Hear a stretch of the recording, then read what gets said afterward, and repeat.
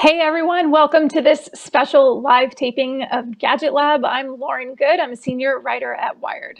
And I am Michael Calori. I'm a senior editor at Wired. And this is our first Wired podcast of the year. And fittingly, it's our CES show. It's Wednesday. The show officially started today, though we here at Wired have been taking briefings and just covering the event. It seems like, I don't know, Snack, it seems like weeks now, days, Yeah, it feels months. yeah, it feels like we've been doing this since like the day before Christmas, probably. Pretty much. And as you might be able to tell if you've tuned into the stream, we're not there in person. Wired, along with a lot of other companies this year, decided to participate in CES virtually for health and safety reasons. But we are still keeping a very close eye on the event. We've got a lot to talk about. We're going to get into all of the big trends that we're seeing this year at CES, some interesting new products, and we're going to talk a little bit about what these new technologies mean for the future of tech, like how it lays the groundwork for other tech that we're going to see emerge this year. Also, I should note that if you have questions for us during this special live taping, you can send them to us at Gadget Lab or at the main Wired account on Twitter, which is just at Wired. And we're going to try to get to them later on in the show. And we would just love to hear your questions, so send them along. All right, so we're going to have a couple guests with us today. First up is Julian Ceccato. He is Wired's review editor. And then later on in the show, we're going to have Adrian So on as well. And Julian's going to stick around. But first, let's go to Julian. Julian, thanks so much for being here or there or in the metaverse or however, how are we describing where we are? I'll take metaverse. Thanks for having me. All right, so Julian, your coverage typically at Wired spans a lot of different categories of phones, PCs, AR, VR, micromobility. There's a lot going on there. Which categories so far would you say stands out to you? Of all the areas you cover, which area stands out to you the most so far at CES this week? Well, I guess the first thing that caught my eye that I saw at the show was when Intel randomly announced that it was, going to unveil this technology later this year called, it's a part of the acquisition of Screenovate. And so you're going to be able to look at your iMessages on a Windows laptop or check potentially your Apple Watch ECG readings on your Windows machine. Kind of weird and kind of, random out of left field thing, but very cool in a way that like it's one of those features that, if you're in the Apple ecosystem, you're completely used to it. You are obviously from your iPhone going straight to your iPad with the same Safari web page, or you can read your iMessages on your MacBook, and you can do all sorts of things like that are just pretty much have been normal things on Apple devices for several years. And to finally see something like that happening potentially with iPhones and with Windows machines is kind of exciting. And this was sort of aided further when Google also announced today, I think it was FastPair, their technology, which lets you quickly connect your headphones with your Android phone with like a seamless 1-second approach. That's sort of expanding. So now you can do the same thing. You can connect FastPair headphones with your Google TV very quickly. And eventually this is also going to allow the headphones to basically automatically switch between devices. And that's tied to your Google account, very similar to how AirPods can just magically switch between your iPhone and your iPad when you're sort of switching between those devices. So it's just, it doesn't necessarily seem like something that's going to blow you out of the water, but it is definitely one of those things that every day I'm just very happy not to be able to soon have to repair all my devices to each device that I switch to. It's kind of interesting to me, Julian, that the first thing that comes to mind for you are actually software inventions, not so much new gadgets. Yeah, I mean, I'd say mostly a lot of the things that maybe that stuck out to me have been related to software, because I think we're getting at a point where a lot of the devices have gotten just, pretty great phones and pretty great laptops, and it's hard to make a bad product, I think, knock on wood. But I think software is where we're seeing a lot of that innovation. And that said, the other sort of big thing that stuck out was a lot of devices with a crazy long battery life. And this sort of spans various categories, and not just really long battery life, but also innovative ways on how to recharge those devices. One of the things that I think everyone here at Wired liked was Samsung's Eco TV remote that they're going to start packaging with a lot of Samsung TVs. It's basically harnessing excess Wi-Fi frequencies to power the remote.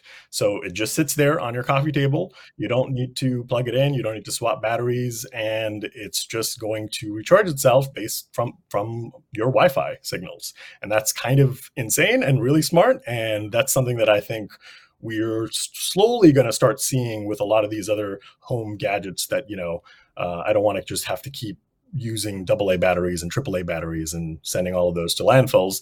And that's just one of the ones that was using Wi-Fi technology. There's another one. We reviewed a pair of Urbanista headphones last year. The company that was behind the technology for that enables them to recharge with the power of the sun is now putting it into speakers. The company is called Exeger, and they're partnering with a company called Mate, and they're making this speaker that basically will recharge through natural and ambient light. So I think, again, going to that sort of whole thing about everyday gadgets just that don't require too much power. Hopefully you don't also need lithium ion batteries or AA batteries and things like that would potentially be not so great for the environment, but using renewable sources of energy or Wi-Fi. So yeah, the battery tech to me is one of the more interesting innovations this year, particularly because there was also, I think, a pair of headphones from HyperX that the company is claiming gets 300 hours of battery life per charge. And we're seeing modest gains in things like PCs, which are, typically last all day, but now can last longer than a day, like a day and a half in some models because they have mobile chipsets in them, right? So they're much more efficient. And battery technology being better is one of the great hurdles towards sustainability in consumer products. The fewer things that we have to throw in landfills, the better. The less energy we have to consume to use our devices, the better.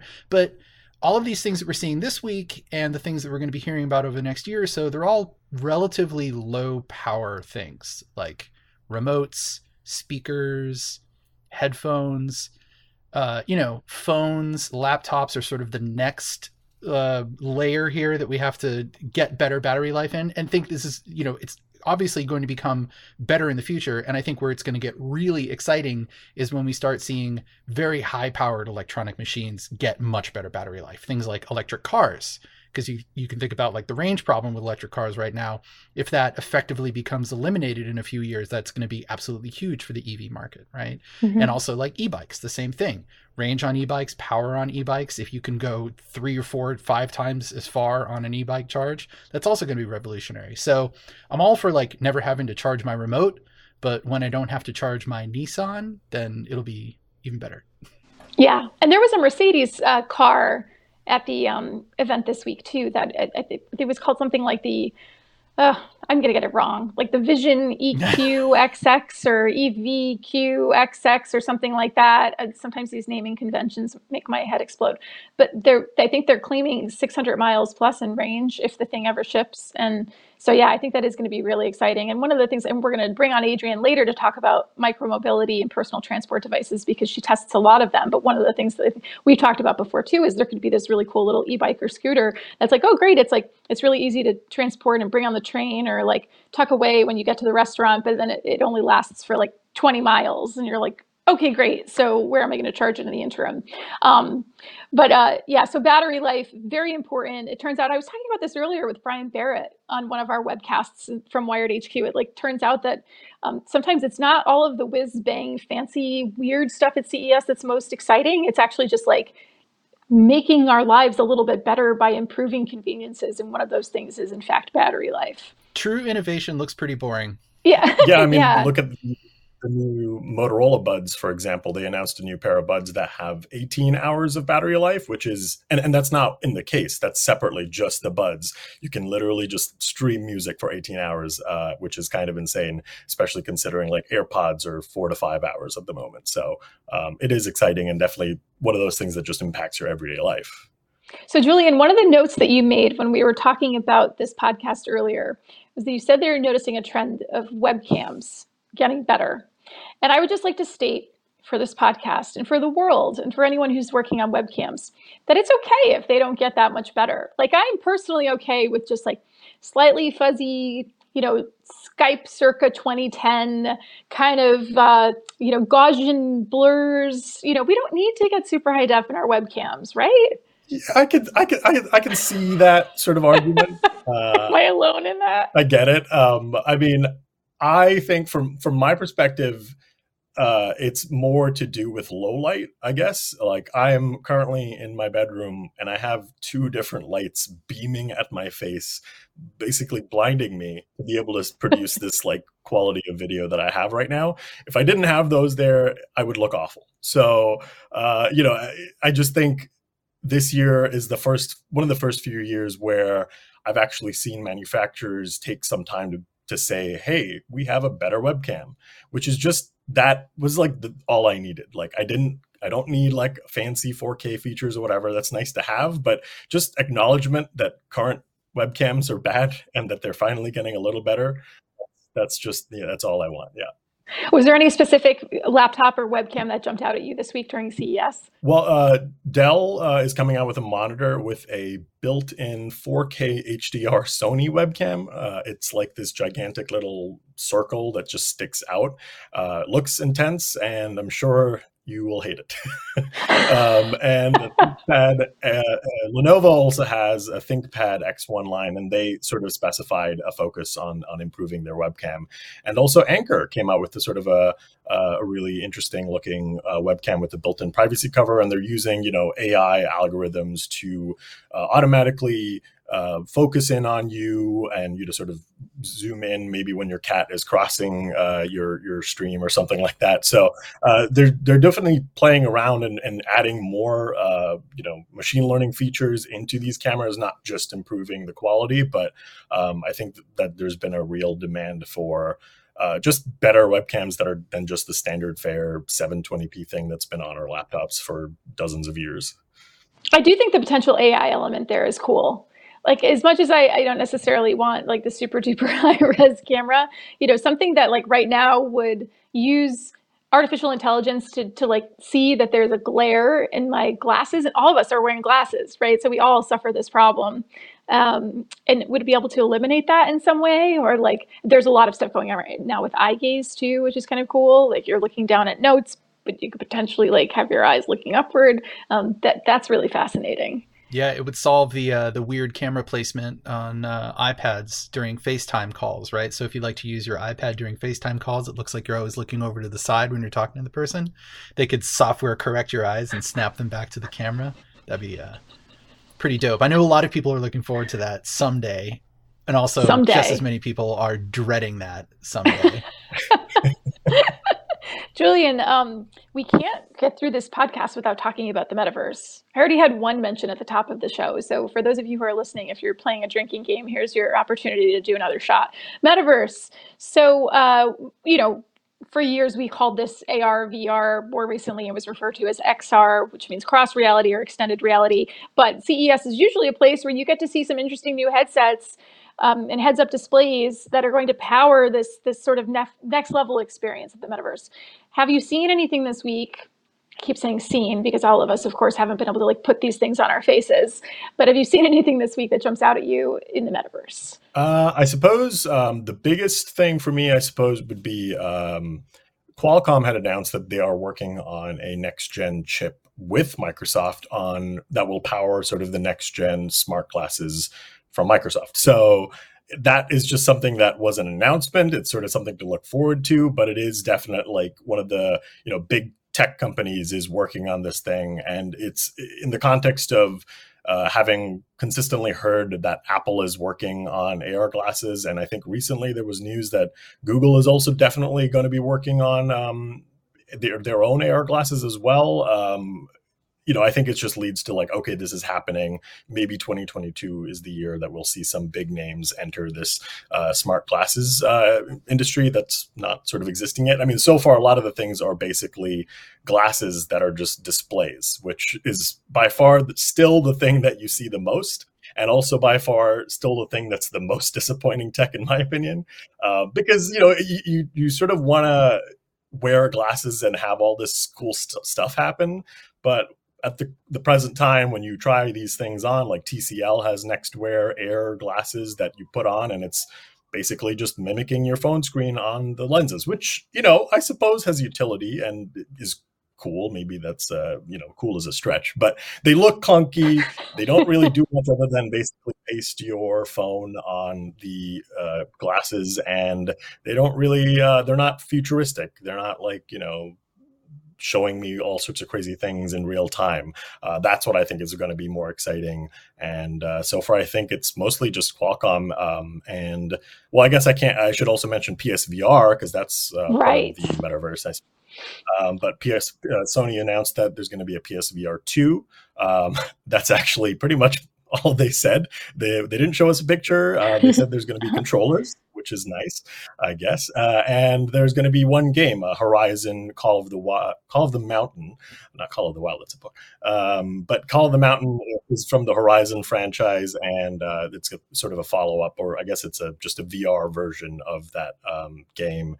And that's exciting because the PlayStation VR kind of became supremely popular with the old gen PS4. So PS5 is becoming increasingly popular, and I suppose this will be a foray for a lot of people to enter VR with their existing consoles, and that's exciting.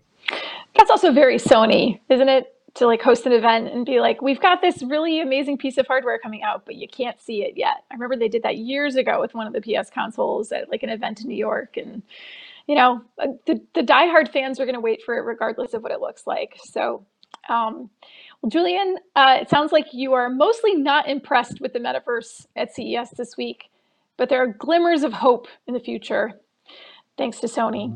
I'm trying. I mean, you don't have to be optimistic. You can just unleash on this podcast if you want, Julian.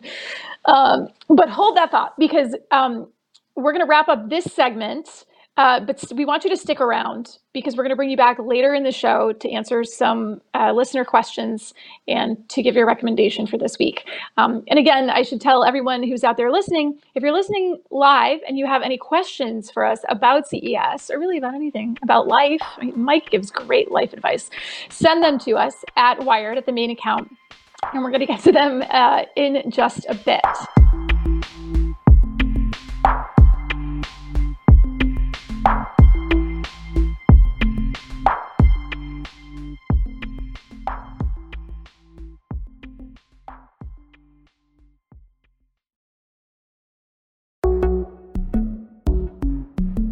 And now I'm really pleased to welcome Wired Senior Associate Reviews Editor, Adrienne So, also joining us from the Metaverse, in this case, the Portland Metaverse. Is that correct? Hey, Adrienne. Hey, Lauren. Completely correct. Nothing here is real. It's awesome. Hi. Adrienne, the last time I saw you, speaking of the Metaverse, we were in Meta Quest 2 headsets playing a boxing game together on a Saturday night. I may have just revealed this as like total nerds, but it's nice to see you and not your avatar. Or the coolest people ever. It's nice to see me when I am not beating you. It is on. It turns out Adrienne has this extreme competitive streak. Like it's intense. She's like, right now she's been tweeting at me and Syra Mueller calling us suckers on Twitter today. So it's like it's on. I think Syra let the battery run out on her headset in order to get away from me. So we're gonna have to do a rematch once Syra, charges her headset and gets her gumption back up. So that's right. Prepared. That's right. And my internet was down. Yeah, having internet troubles. Sorry, gotta go. Okay, so Adrienne, you're another one of our longtime Wired veterans and CES veterans. You cover a lot of home tech, health tech, wearables, personal transportation. We're going to get to wearables. Let's start with home. So home tech is definitely not a new category at CES, especially with the proliferation of IoT products over the past few years, like everything from like your toothbrush to your doorbell getting a Bluetooth and wireless chip. There's been a lot of home tech, but now it's like we're so much more focused on our homes. We're spending so much more time at home. It's a pretty hot category. What have you seen this week that stands out to you in terms of the smart home? Well, it's kind of running on similar themes as what Julian was talking about, which is that everybody has all this stuff and you want it just to work together. So like if you have a Samsung robot vacuum and Samsung has a hub, like the way you would make all of your home appliances work together would be to have your Samsung vacuum and then add your Samsung washer and dryer and just have everything be made by one manufacturer under one hub, one app on your phone.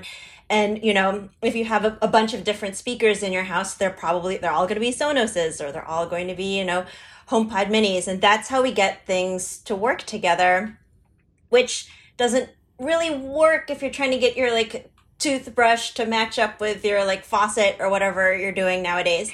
So the way that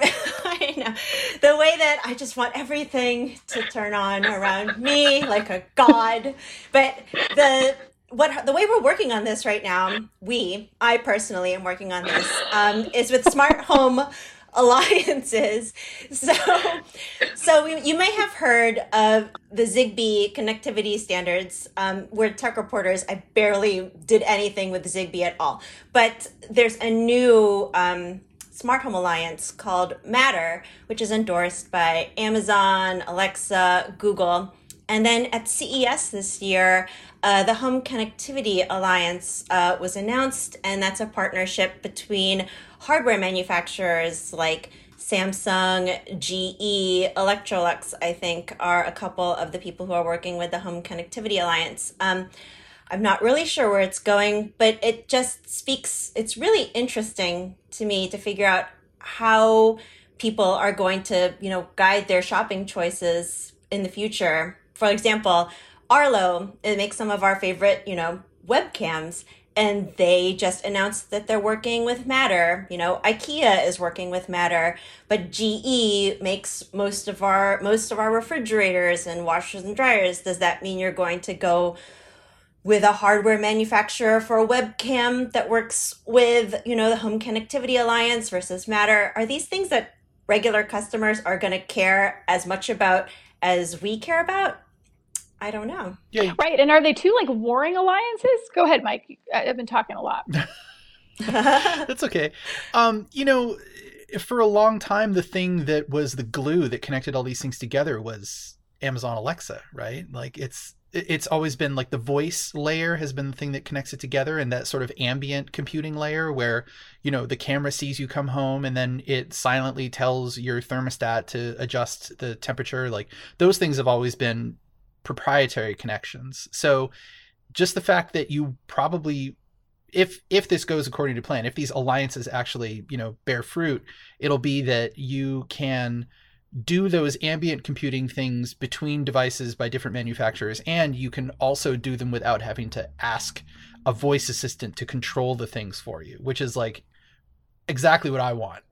I don't want to have to talk to my house. Yeah, I've seen a couple of those, ambient experiences here at CES too, with the Kohler digital showering experience, because I need, the most flattering lighting and only the most soothing aromas to greet me as I run into the shower after my gym. That would be, yeah. I don't want to interrupt things with this squeaky old, chatterbox. So, and there for a while there was also Nest, right? I mean, Nest, which is now a part of Google, and I think a lot of the products have just been rebranded Google Home or whatnot. But they were doing their Works with Nest thing for a while, and I think eventually they wound that down, and it turned out that maybe it wasn't the best solution to just have one company establish a standard and say, we're going to develop the standard. You can have your put out a software development kit. You can have your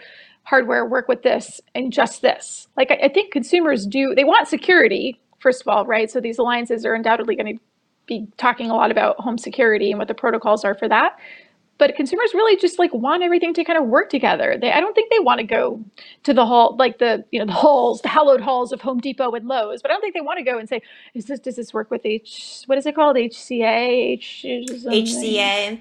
Yeah. HCA, oh, is this HCA compatible or Matter compatible? They're going to go, oh, does this work with like my Apple phone? Yeah, it's interesting to me because there are also like multiple layers of devices, like so Matter, like Assa Abloy, you've got your like locks and your webcams and your like smart locks, but then, Google doesn't make a washer and dryer. They don't make a refrigerator. Those are the kinds of things that, GE is going to make. I think the one interesting thing to me is that Samsung does make, these multiple layers of devices. They make everything from, the smart robot vacuums to, your cameras and everything. And they are in both those sneaky bastards. And they also have SmartThings, right? Isn't SmartThings like their own home platform that for a while there was like a Works with SmartThings thing going on? Yeah. I don't know if that still exists. That's still going. That's still going. Yeah, okay. They're definitely hedging their bets there. So interesting. Should we talk about personal mobility, micromobility, personal transport? I don't know, Mike, what would you call it? Scooters? I would call it micromobility. I think that's what most people call it now. But yeah, like things that get you around the city that aren't cars or public transportation. Sorry, Mike, I cut out for a second there, but I'm assuming now that we're talking about bikes because Mike didn't ask you a question. Mike just said micromobility and wants you to just go. Yeah, and it did, and it worked. My heart rate went up by like 30 beats per minute the minute I did not hear you say that, Mike. But so electric bikes, the thing that I have been seeing a lot here is, again, it is not, there are hardware there is hardware that I am excited about. But one of the most exciting things is seeing electric bikes made by Panasonic that are UL certified. So when people ask me, why do you want to spend more money on an electric bike? The main thing is safety. You don't want the bike to set on fire in your garage. You don't want pedals to be like snapping off when you're going 20 miles per hour on a rainy road with your kids. A lot of cheaper bikes, they don't have the, the facilities or the money for like extensive QC testing. And one of the certifications, I think the name is escaping me right now. It's like Underwriters something UL. They're a third-party battery and safety certification that Panasonic has just announced that they are debuting 2 bikes at CES here that are UL certified. And that's why my personal bike has a Bosch drivetrain, because for a really long time, Bosch were one of the only companies whose powertrains were also UL certified. So the fact that third-party manufacturers the fact that bikes are now touting their like safety certifications is something that I'm pretty excited about, given that I like having my limbs like attached to my body. And I'm totally going to butcher this other name. It's German. The initials are EFBE. I think people pronounce it like EFIB. So that's fatigue testing to make sure that frames are not going to bend or snap on you. And that brings me to the other exciting development that I've seen at CES, because we've been talking a lot about bikes and e-bikes, especially as personal mobility vehicles, but they are also like totally awesome as commercial cargo solutions, especially in dense cities. I think there's some recently published studies that say like a delivery person riding a cargo bike in a city can deliver like 10 packages an hour versus 6 packages per hour for someone in a van. Like if you can just roll up onto the sidewalk and just toss an Amazon package at someone's door, that's going to be so much faster than like a van driver even an electric van driver. That's going to be so much faster than an electric van driver, like pulling up to the sidewalk and like trying to find a safe place to get out of traffic. And so it was exciting to see Tern and Carla cargo trailers exhibiting, or, you know, Meta exhibiting at CES this year. I don't know. We can coin our own portmanteau right now. That's what we're here for.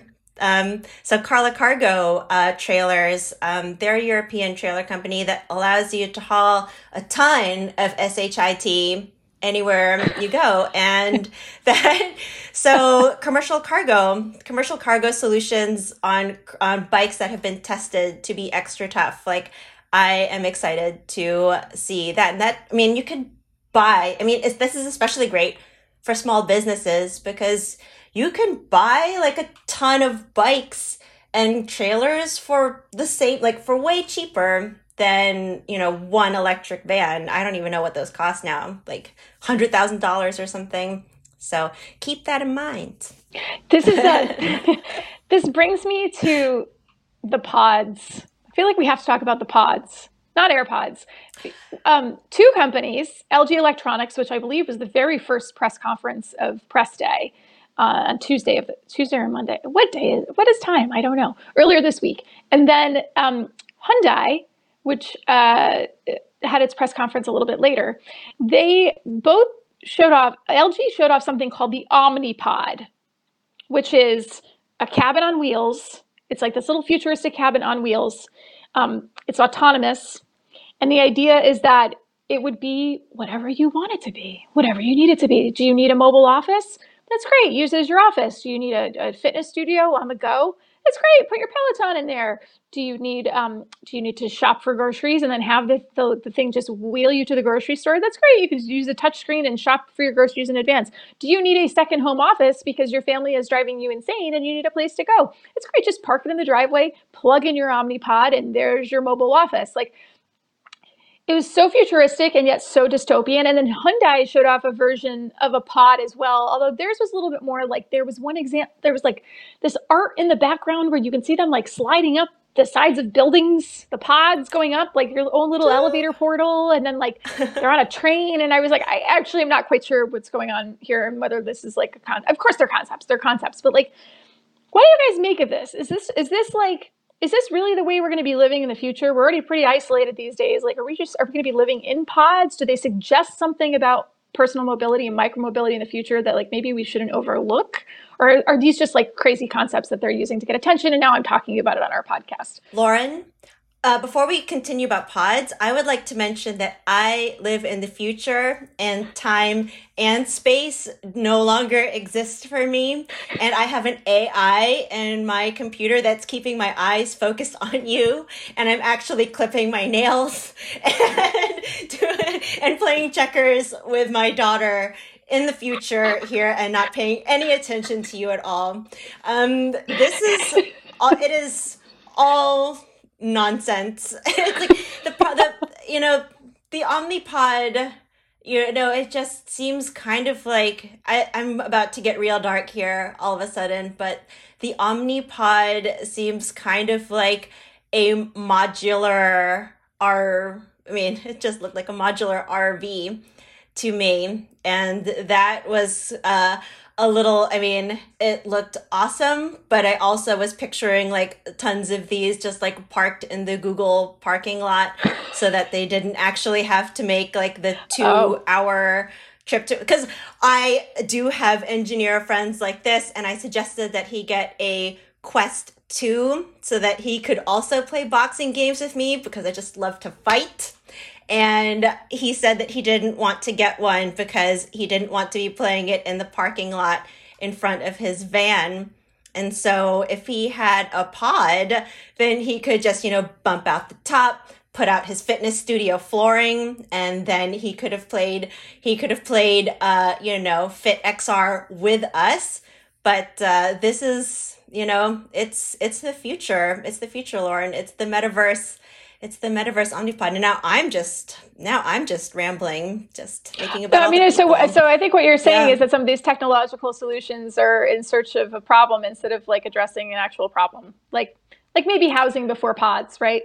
Yeah. Yeah. Do the Omnipods have a bathroom inside of them? Because that would really make them useful. Well, in the They future, could serve as housing.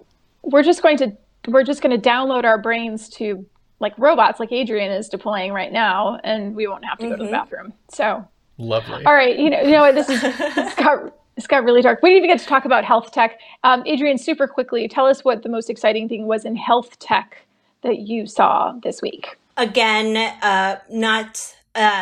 it's not a super innovative like hardware thing, but Movano and Withings, which makes some of our favorite health tech fitness trackers, they are actually submitting data and clinical trials for FDA approval, because most of like the vastly popular fitness tracking devices, we call them fitness trackers because we can't legally call them health trackers. They have not been cleared by the FDA. Even our like super favorite Apple Watch is covered with disclaimers like, here's all this medical tracking equipment, but you can't use it as a medical device.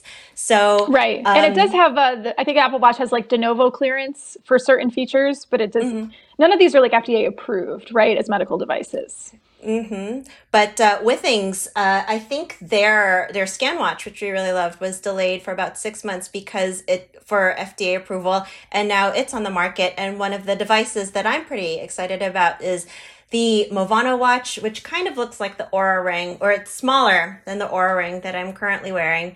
But it is going to be certified as an FDA-cleared device, and it's going to be monitoring really common health problems like diabetes and hypertension. And so, like, the idea that you could have a, not a fitness tracker that's taking care of, like, yourself, like a Tamagotchi, as I think I saw on Twitter today. Like, you're not counting your steps or, like, how many, like, squats you did. You're actually, like, have a really attractive, light, wearable that can help you monitor chronic health conditions. Like, this is a good thing for the future, as I see it. And Movano is currently exploring ways to make their device more affordable and accessible. So that's also really exciting.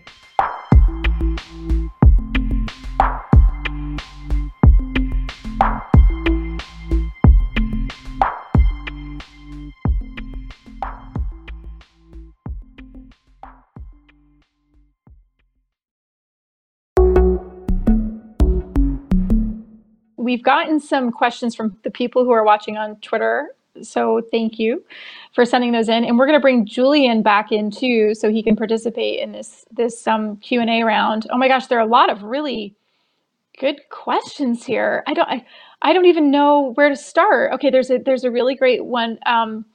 Here's a good one. Okay, this one is coming from Kate Kirkland, 11. Is there anything good you've seen for Wear OS, which is Google's wearable OS? I'm going to toss that one to Mike and Julian here. Yeah, sure. There were 2 new Wear OS watches from Fossil, one of the few companies still churning out Wear OS watches consistently. One of them, unfortunately, they're not particularly new. Fossil late last year came out with the Gen 6 watch with the new Qualcomm processor and everything. And so these 2 new watches, one of which is the Skagen Falster Gen 6, and a weird Razer collaboration. It was a Razer-focused gaming watch. It just pretty much is, has a black and green theme, like all of Razer's products. But they're basically the same product as the Fossil Gen 6. They have the same hardware. They're just looking like different products that match those respective brands. There was one software announcement from Google related to Wear OS, though. They did say that soon you'll be able to unlock your Chromebook and your Android phone by just having your Wear OS watch on you, kind of like how I think you can do that with the Apple Watch and your iPhone. So you just have to, as long as it's nearby your laptop or your phone, I think it'll just automatically unlock, and that's nice, right? Yeah, ambient authentication. Do you think that maybe there are a lot of smartwatch manufacturers out there who are holding off on Wear OS because there are rumors that are circling that Google is going to have its own Pixel Watch this year, and maybe they don't want to like dip in if Google's going to come in and eat up all the candy?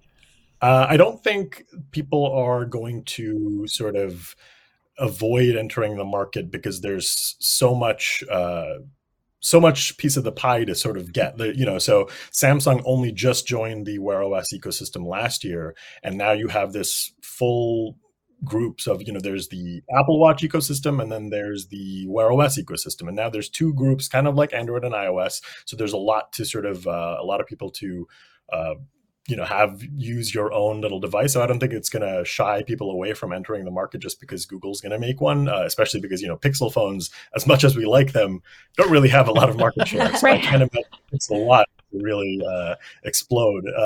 We'll see. But Wear OS 3 is going to be coming to more watches later this year. So I think that is something to look out for. There's going to be a lot of activity there, whether or not Google has its own watch. Mike, you're a Pixel user.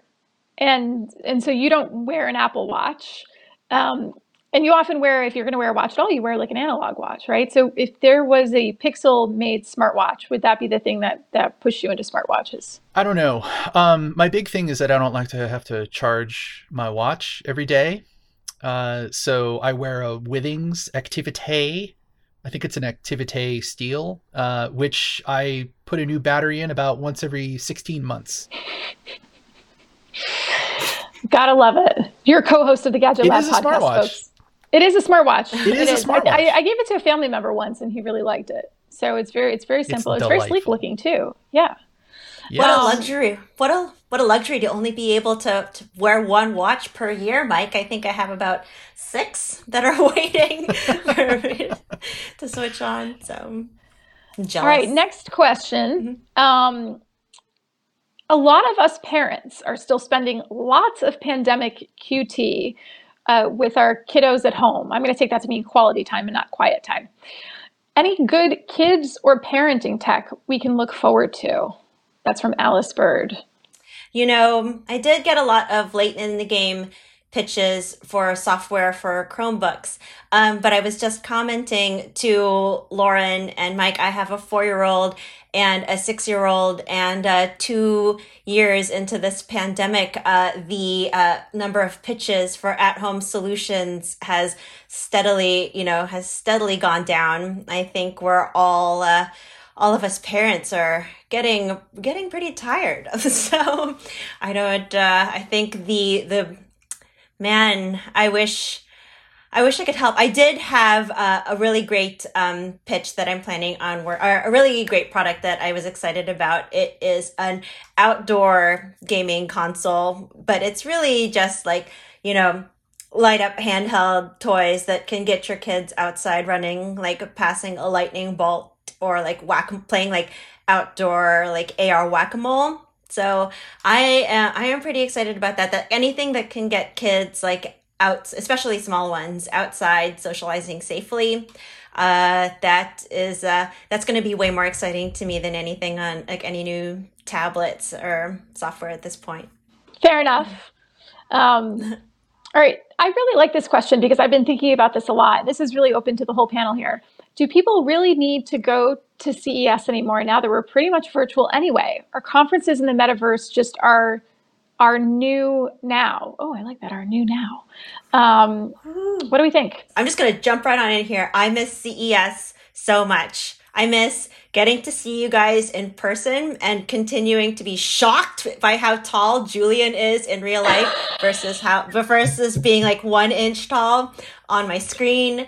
I miss the warm cheese. I miss being able to like pick up and see things in person, because that's really what they pay us for. Like, not everybody has the ability to be able to pick up a pair of smart glasses and just be like, these feel like crap. Like that is, that hands-on, like gut feeling, that emotional response that you get from picking up a piece of hardware.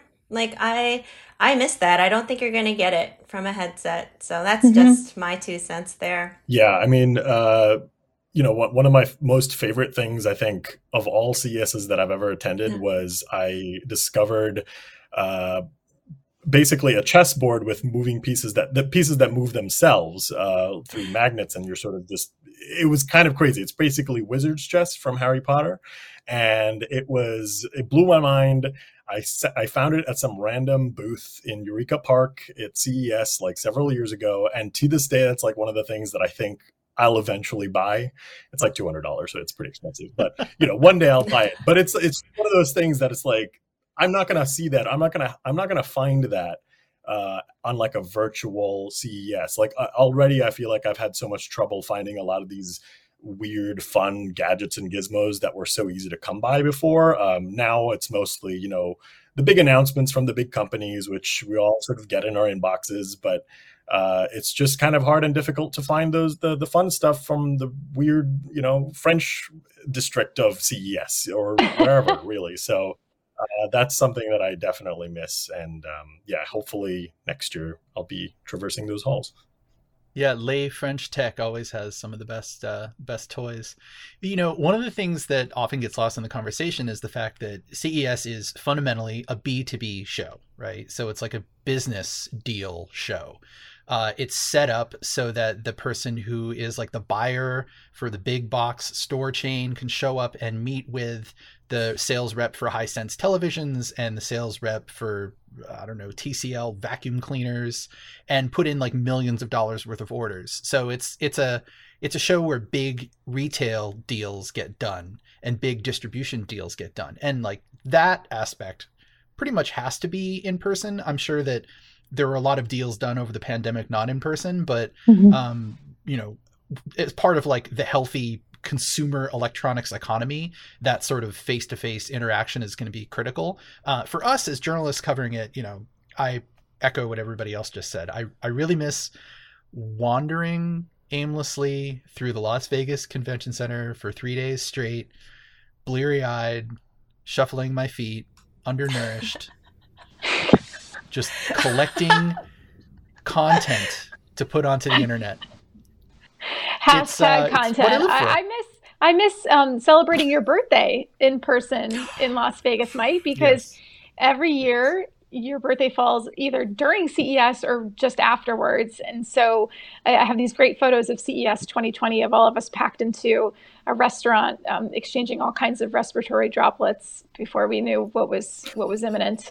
And like we get you vegan cupcakes, and it's like sometimes some adult beverages, cupcakes. And it's that I really do miss that. I don't miss paying $11 for a coffee at Bouchon Bakery in the Venetian every morning, but I miss that a lot. And one of my favorite CES stories, similar to Julian's, is several years ago. I think it was 2013. I was on the ground for CES for probably 4 or 5 days, very tired, on my way out, and an editor messaged me and said, "Lauren, everyone's talking about this thing. It's being shown in like a back room, like in a hotel room. Like you have to go see it. You have to go see it." And I think I was like literally on my way out the door with luggage, and I'm like, okay, I'll go see this thing. So I went to this hotel suite, and it was Oculus, and it was like blew my mind, like totally blew my mind. It was Brendan Uribe. Am I saying his name correctly? Sorry, Brendan, I'm butchering your name. And it was just this big boxy thing, right? It had been crowdfunded, and I'm not even a huge gamer. And so I put it on, and it was this first-person shooter game. And even I was like, this is incredible. Like I just never had a computing experience like this before. And I was kind of sold, and that was a CES thing. So it wasn't like it's not like its big reveal was at CES. Obviously people had been crowdfunding it, but it was the first time a lot of us got to try it. It was very, very cool. So not quite the same when someone's showing you a pair of smart glasses over a PowerPoint or something, that's for sure. Okay, I have one last question from our listeners that I want to get to. It's a life advice question. Thank you so much for sending this in. I did ask for life advice questions, and it's for Snack Fight. Snack Fight, how do I become more extroverted during a pandemic? How do you become more? Please, Mike, help us. Help us. Help us all. This is not for me. I don't want to become more extroverted, but this person does. No, I do. Okay, here's my answer. visit a nude beach.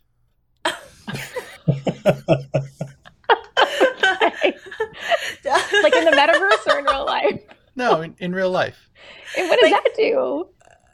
Well, it's outdoors, so it's safe, social distancing wise, and it's, extroversion is built in. Okay. On the part of the person, a shy person should go to is the person going to be clothed at the nude beach, or should they also they should be participating? The person asking this question should be participating in the nude beach. Yes. Okay. What if they're in a cold weather climate? Well, the pandemic will probably still be going on in a few months. Gloves and a hat. Gloves and a hat would allow you to participate. Some socks. Hashtag YOLO. That's all I'm saying. YOLO. That's been my theme for the last couple of months. Should I spend 40 hours a week on puzzling places on the Quest 2? YOLO. Yeah, you only live through a pandemic once. That's what I have to say. One hopes. Okay, if you're lucky. So it just turns out it lasts the rest of your life. So, okay, for those of you who are still with us, we're so grateful for you. I'm pretty sure we just lost some listeners, but we love those of you who have remained. We're reaching the end of our time together. We only have a few minutes left. Before we go, we did want to do just one thing. For those of you who listen to our podcast regularly, the Gadget Lab podcast, we always give a little recommendation at the end of every show.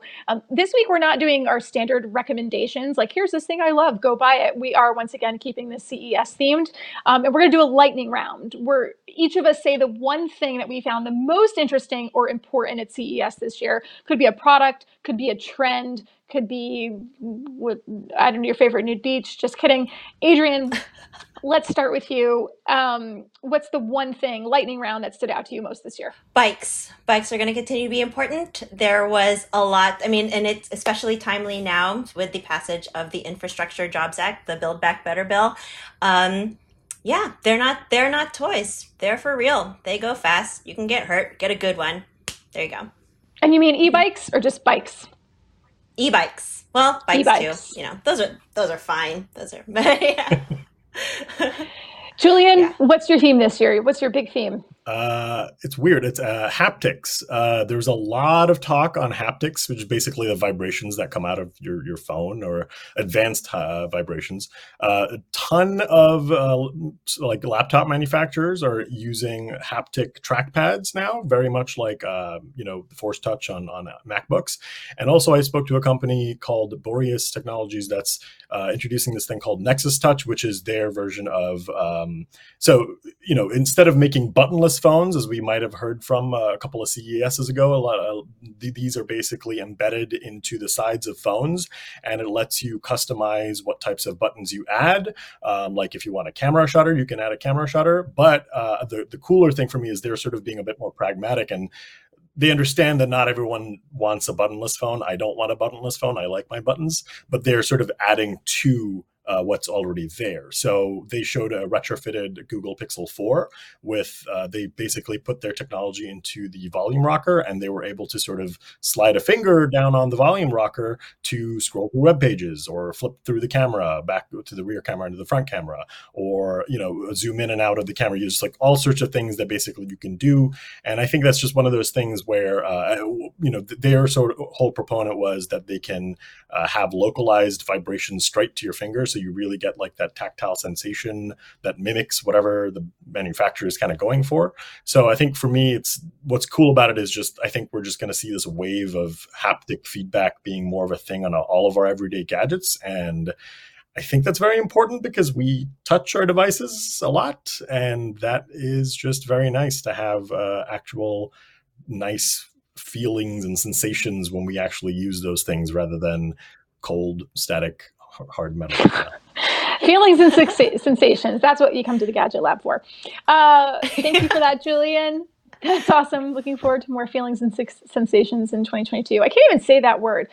Mike, Snack Fight. What's the thing that stood out to you most this week? The thing that I really like is what I've seen. I've seen this trend of creative uses of AI for cameras. Like, we've seen a lot of fun AI powered, like computer vision powered features in cameras over the last couple of years. But at CES, we saw company Eufy, which I believe is a sub-brand of Anker, if I'm getting that right. Yes.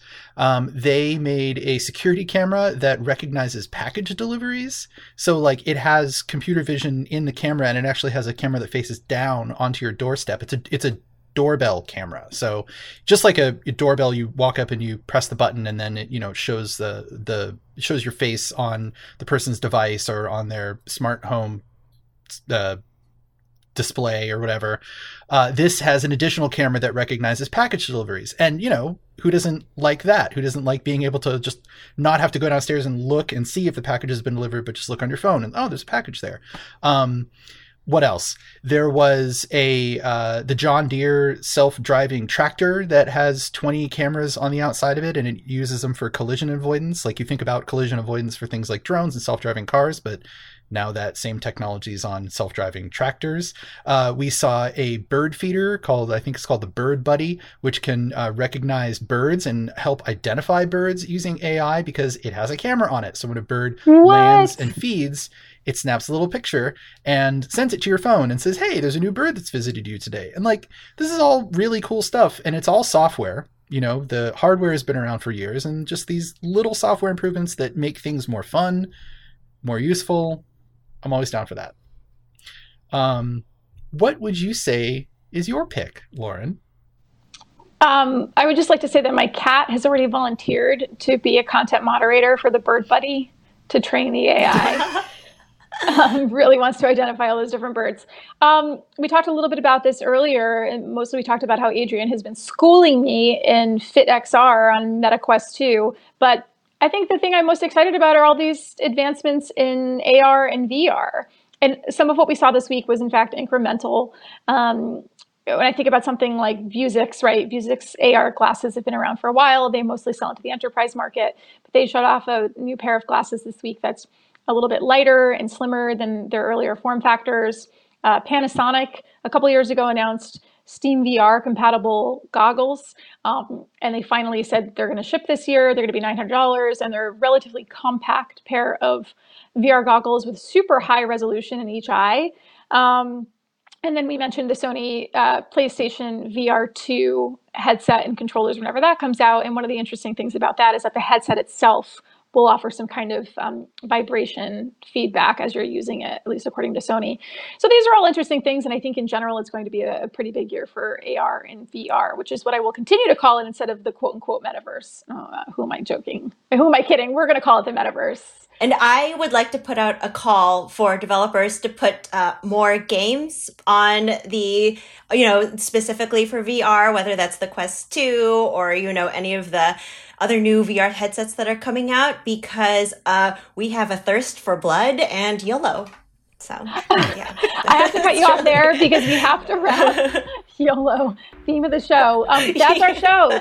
Thank you so much, Julian and Adrian, for joining Mike and I. This has been super fun. And thanks to all of you for listening. And thanks to everyone who watched live and sent in your questions. We really appreciate it. This special live episode was produced by Jane Garcia Books and Chris Kona. Thanks to Repertoire Productions for running the video for us. Our show is produced by Boone Ashworth every week, and we'll be back next week with another episode of Gadget Lab, so be sure to tune in. I'm Lauren Good from Wired. Thanks again, and have a good night.